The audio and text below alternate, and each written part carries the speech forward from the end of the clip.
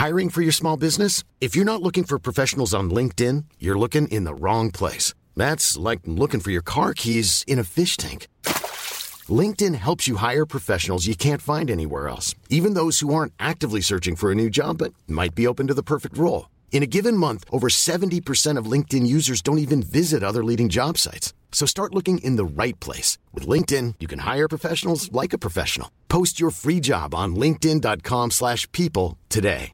Hey, I'm Ryan Reynolds. At Mint Mobile, we like to do the opposite of what Big Wireless does. They charge you a lot, we charge you a little. So naturally, when they announced they'd be raising their prices due to inflation, we decided to deflate our prices due to not hating you. That's right. We're cutting the price of Mint Unlimited from $30 a month to just $15 a month. Give it a try at mintmobile.com/switch. $45 up front for 3 months plus taxes and fees. Promo rate for new customers for limited time. Unlimited more than 40 gigabytes per month. Slows full terms at mintmobile.com. We release this episode right in the middle of summer when many of us take time off and enjoy a book at the beach. A beach read, it's often called.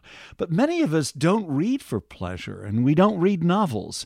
Former President Trump, for instance, may have been the first president who didn't read much at all during his time in the White House. Why does this matter? The benefits of books, why reading is vital to our democracy, with Dante scholar and literature professor Joe Lutzy.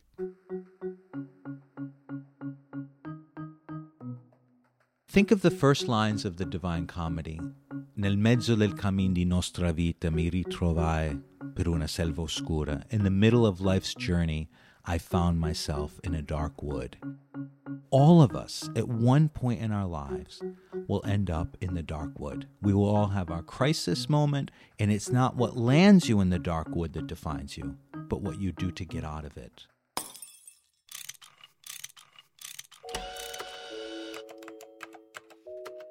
Our show is about fixes. Yeah, how to make the world a better place. How do we fix it? How do we fix it? Today, we use one medium to recommend that we spend more time with another. Podcasts are one way to engage deeply with ideas. We also read books to do this as well, especially fiction, when we often find ourselves right alongside people not like us in different places and times. Our guest, Joseph Lutzy, is a writer, lecturer, and professor of comparative literature at Bard College. I recorded this interview while Jim was away, and we'll discuss it later in the show. This year, I studied with Joe Lutzy during 3 months of seminars reading the books of Dante's Divine Comedy. Why dive deep into the ideas of a man who died 700 years ago? What's the point? We re-release an interview I did with Professor Lutzy in 2018, and we start with some disturbing findings. Americans are reading less than we used to. According to a recent study cited by the Washington Post, Americans are reading for pleasure 30% today less than they were in 2004. Wow. Another study that I saw cited showed that Americans are watching about 3 hours of TV a day, compared to 0.26 hours a day of reading. So they're spending more than 10 times as much passively watching a television screen than actively being involved with a book. However one interprets the numbers, it's clear that there's an extraordinary shift towards consuming a visual medium for pleasure. But when average Americans stop reading for leisure, for pleasure, then I think we have an issue. And how do we address that? What is the issue? I mean, is it a threat to our democracy? I think that the ability to think critically, to process different arguments, to understand other people's positions and point of views, which arguably are on the wane, and in America that increasingly gets its news from social media, that is increasingly divided, increasingly has difficulty in seeing the other person's point of view. That's what reading's all about. Reading is seeing the world through someone else's eyes. I think of social media as a mirror. You look into it, and your tastes and interests are reflected back on you. Literature is a prism. You look into it and you're engaged, as Virginia Woolf said, with the mind of someone else. Something else When we were doing research for this show, we came across an article in The Guardian about you that was written 3 years ago. How Dante saved my life when I became a widower and a father on the same day. Yes. Could you share that with us? Sure. In late 2007, my late wife, Catherine Mester, had a car accident, which was fatal, and she was 8.5 months pregnant. 45 minutes before she died, she delivered our daughter, Isabel. But in the space of a couple hours, I was both a widower and a father. And it was, an intense immersion in grief that took me years to get out of. My guide during all that, as I wrote about in a book called In a Dark Wood, what Dante taught me about grief healing and the mysteries of love, was how great literature like Dante's Divine Comedy can be a guide to us in our darkest moments. What did it do in your case that perhaps reading self-help books would not have done? Think of the first lines of the Divine Comedy. Nel mezzo del cammin di nostra vita mi ritrovai per una selva oscura. In the middle of life's journey, I found myself in a dark wood. Dante's a Christian, but it's not just for Christian or religious people to read, because what Dante's saying is that all of us, at one point in our lives, will end up in the dark wood. We will all have our crisis moment, and it's not what lands you in the dark wood that defines you, but what you do to get out of it. And for me, who had spent his life studying Dante, teaching literature like the Divine Comedy, I heard his voice for the first time during this moment of crisis, and it was his no-nonsense. He doesn't provide any easy answers, but he shows you how, through the example of his own life, Dante lost everything. He was exiled from Florence when he was 36, spent the last 20 years of his life wandering. Personal defeat of losing the home he loved. But he wrote the Divine Comedy during that time, and that's a record of him coming to terms with his great loss, his beloved city. Are there universal truths about the human condition that can be learned through reading ancient literature? The word universal is one that gets some people's back up, and I completely understand that. One person's universal may not be another person's. So I prefer the term enduring. And that's the definition of classical literature. Think of Augustine's Confessions. It was written in the late 300s, like 1600 years ago. But it's really the template for the modern memoir. At its heart, it's an addiction narrative. Augustine is addicted to lust. He's addicted to work and earthly glories.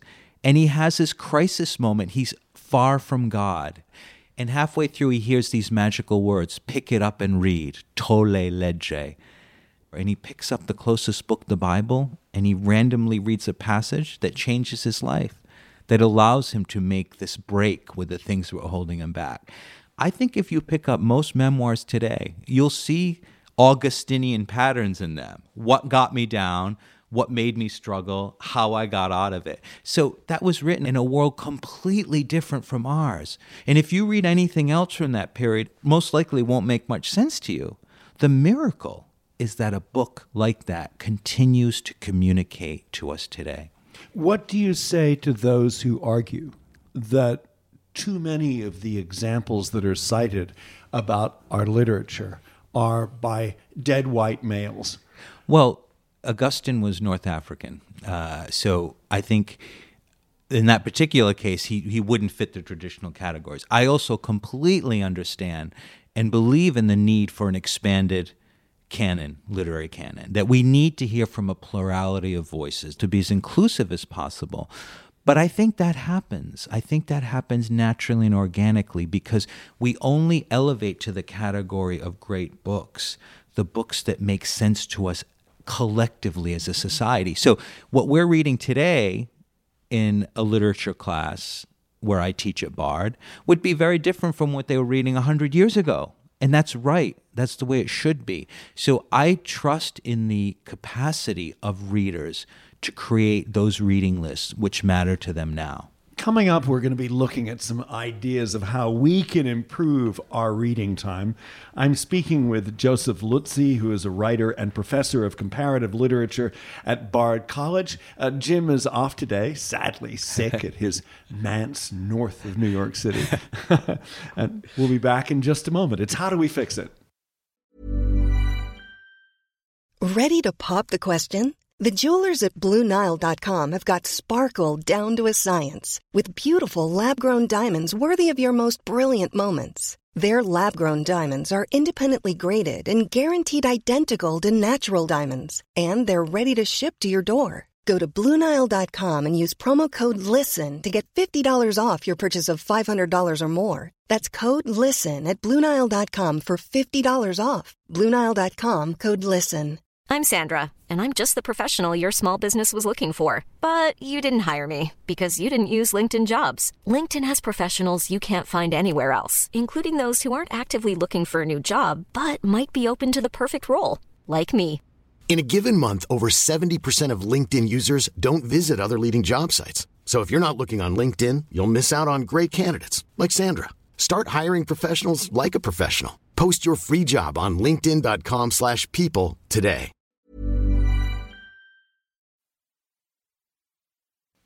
You say that writing is an act of generosity by the writer to the reader. And I think that's lovely. But our producer, Miranda, thinks, no, wait a minute. It's a big egotistical act of expecting people to read what I'm saying. I register that. And with all due respect to Miranda, what I meant to say was it wasn't the writer per se who's necessarily a generous person or not. It's writing as an act of communication. And so think of the years that it can take a writer to produce a small novel. But what I think is really important in the context of this conversation is not writing as an act of generosity, but reading as an act of generosity. Because without the attention and energy of the reader, the words on the page mean nothing. Are there examples of where, as a result of a book or a series of novels, you changed your mind, you changed your perspective? I will say, when I read Elena Ferrante, for example, I am a scholar of Italian literature and Italian culture. So I'd spent a lot of my life researching that. And I was also from a Southern Italian family, so very connected to that world that they're writing about. I guess I never really understood the depth to which being a woman in that world was until I read the Ferrante novels. I knew what the statistics were. I knew what the challenges were. I'd studied the problems of being a woman in a patriarchal society. But when you get inside the characters' heads, when you see what they have gone through, then it's really so visceral. And it brings it to life in a way that no statistic ever had. So that didn't change my thinking as such, because I knew that women face challenges. But the degree to which these novels were able to put on the table the struggle for a woman to find love, the struggle for a woman to build a career, and the struggle for a woman to establish a kind of idea of herself in this male-dominated world was astonishing. What are some ways that we can improve our reading time? This is the self-help part of the show. Well, I guess I'm glad you asked, because I really do see this as something that my goal when I teach literature and write about it is, I hope to say something interesting about books that gets them, thinking. But ultimately, what I want someone to do is to go read the book. And more than that, I want them to make reading a part of their lives, because I think that the gifts I always think of it as the greatest gift you can give someone, because it's a lifelong gift that they can cultivate every day that will change them. Do you think people should read books every day? Well, I have what I call the rule of fours to make it easier to read. I think that if you read for 45 minutes a day, 4 days a week, almost like an exercise commitment. It's totally manageable. 45 minutes a day, 4 days a week. Commit to it. And then read 4 books.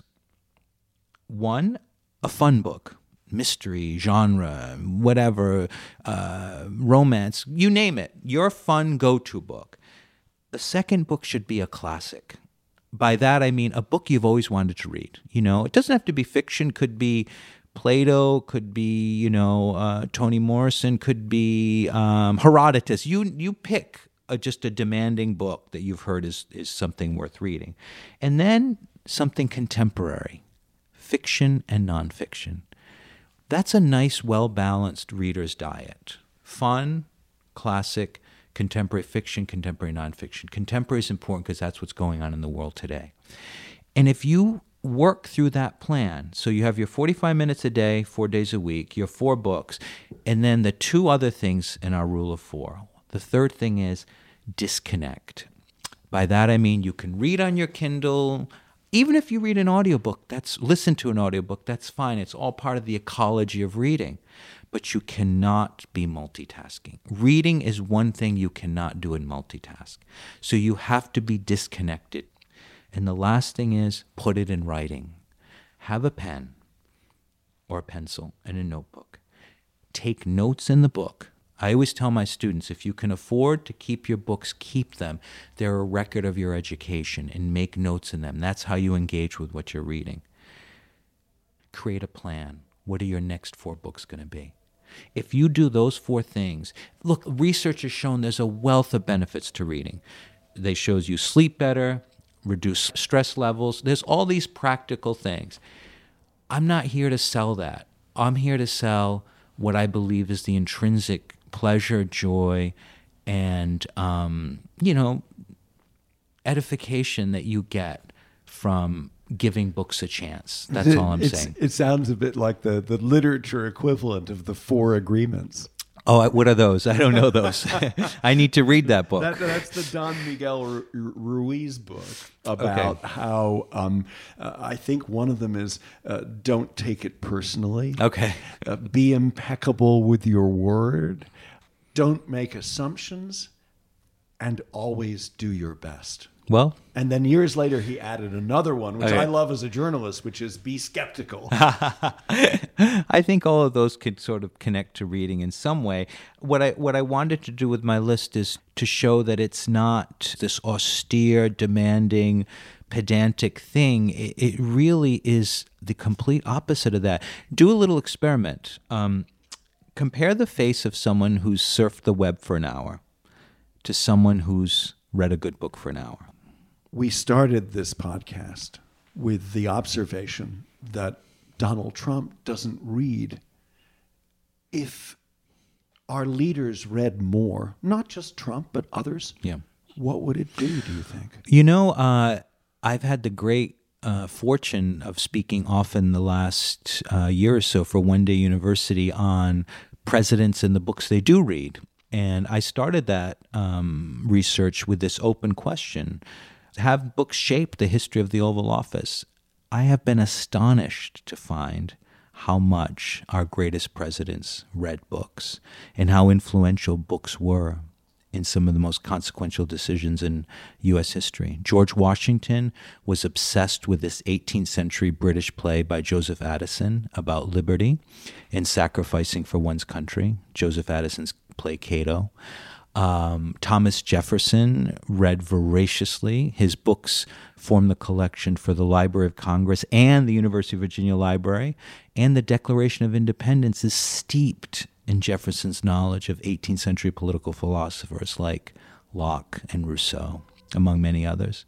Abraham Lincoln read Shakespeare intensely, had a profound knowledge of Shakespeare and the moral decisions that Lincoln made during the Civil War, his decision to free the slaves. They were, to a great sense, shaped by his understanding of tragedy in Shakespeare. Lincoln was someone who, to his grave, carried the sense of all the blood that was shed in the name of the ideals he believed in. He believed they were ideals worth dying for, but that didn't change his sense of the tragedy at the heart of all the loss of American life, the sense of tragedy that he got in large part from reading works like Macbeth and Hamlet. So John F. Kennedy, Franklin Delano Roosevelt, so many of our great presidents were great bookworms. Professor Joseph Lutze talking about the benefits of books and especially fiction. His online book group can be found at josephLutze.com. Lutze is spelled L-U-Z-Z-I. No new recommendation this week, but we have plenty of them during my conversation with Jim. Next.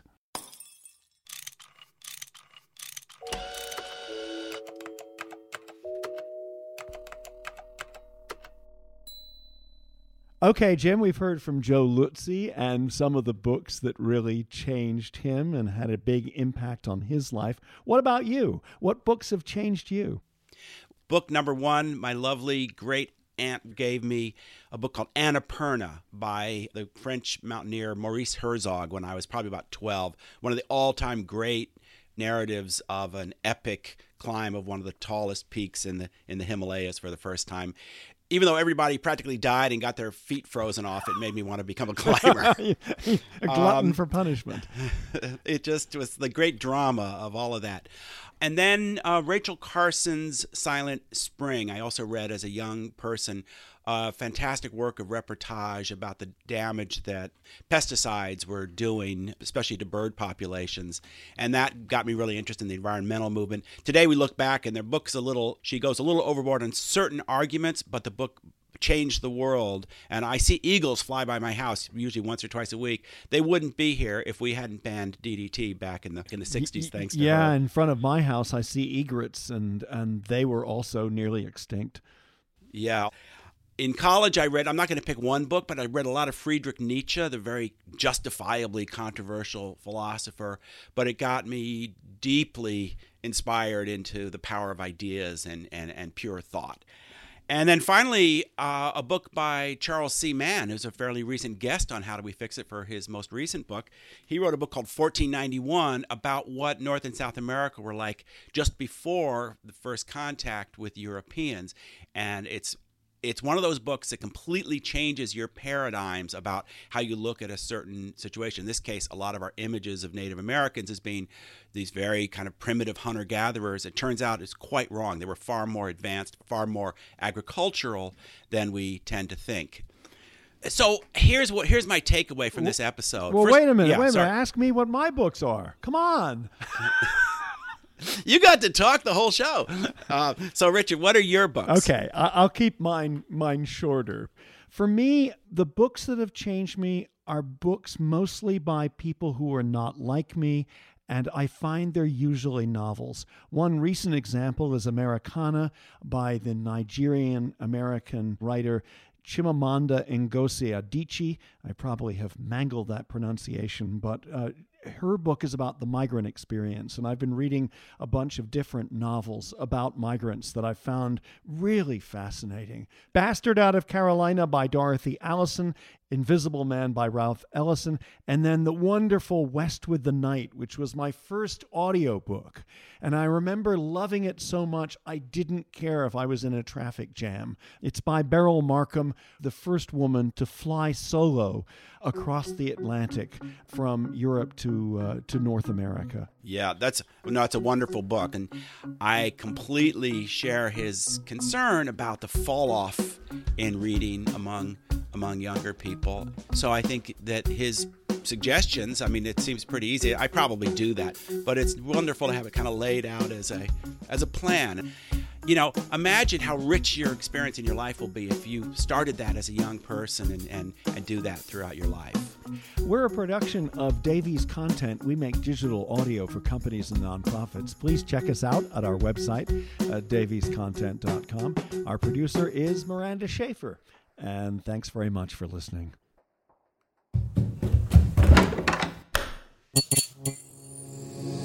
This podcast is part of the Democracy Group.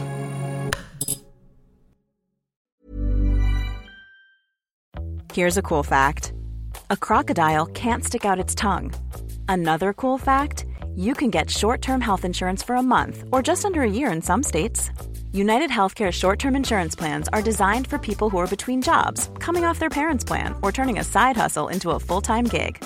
Underwritten by Golden Rule Insurance Company, they offer flexible, budget-friendly coverage with access to a nationwide network of doctors and hospitals. Get more cool facts about United Healthcare short-term plans at uh1.com. Even on a budget, quality is non-negotiable. That's why Quince is the place to score high-end essentials at 50 to 80% less than similar brands. Get your hands on buttery soft cashmere sweaters from just $60, Italian leather jackets, and so much more. And the best part about Quince, they exclusively partner with factories committed to safe, ethical, and responsible manufacturing. Elevate your style without the elevated price tag with Quince. Go to quince.com/upgrade for free shipping and 365-day returns.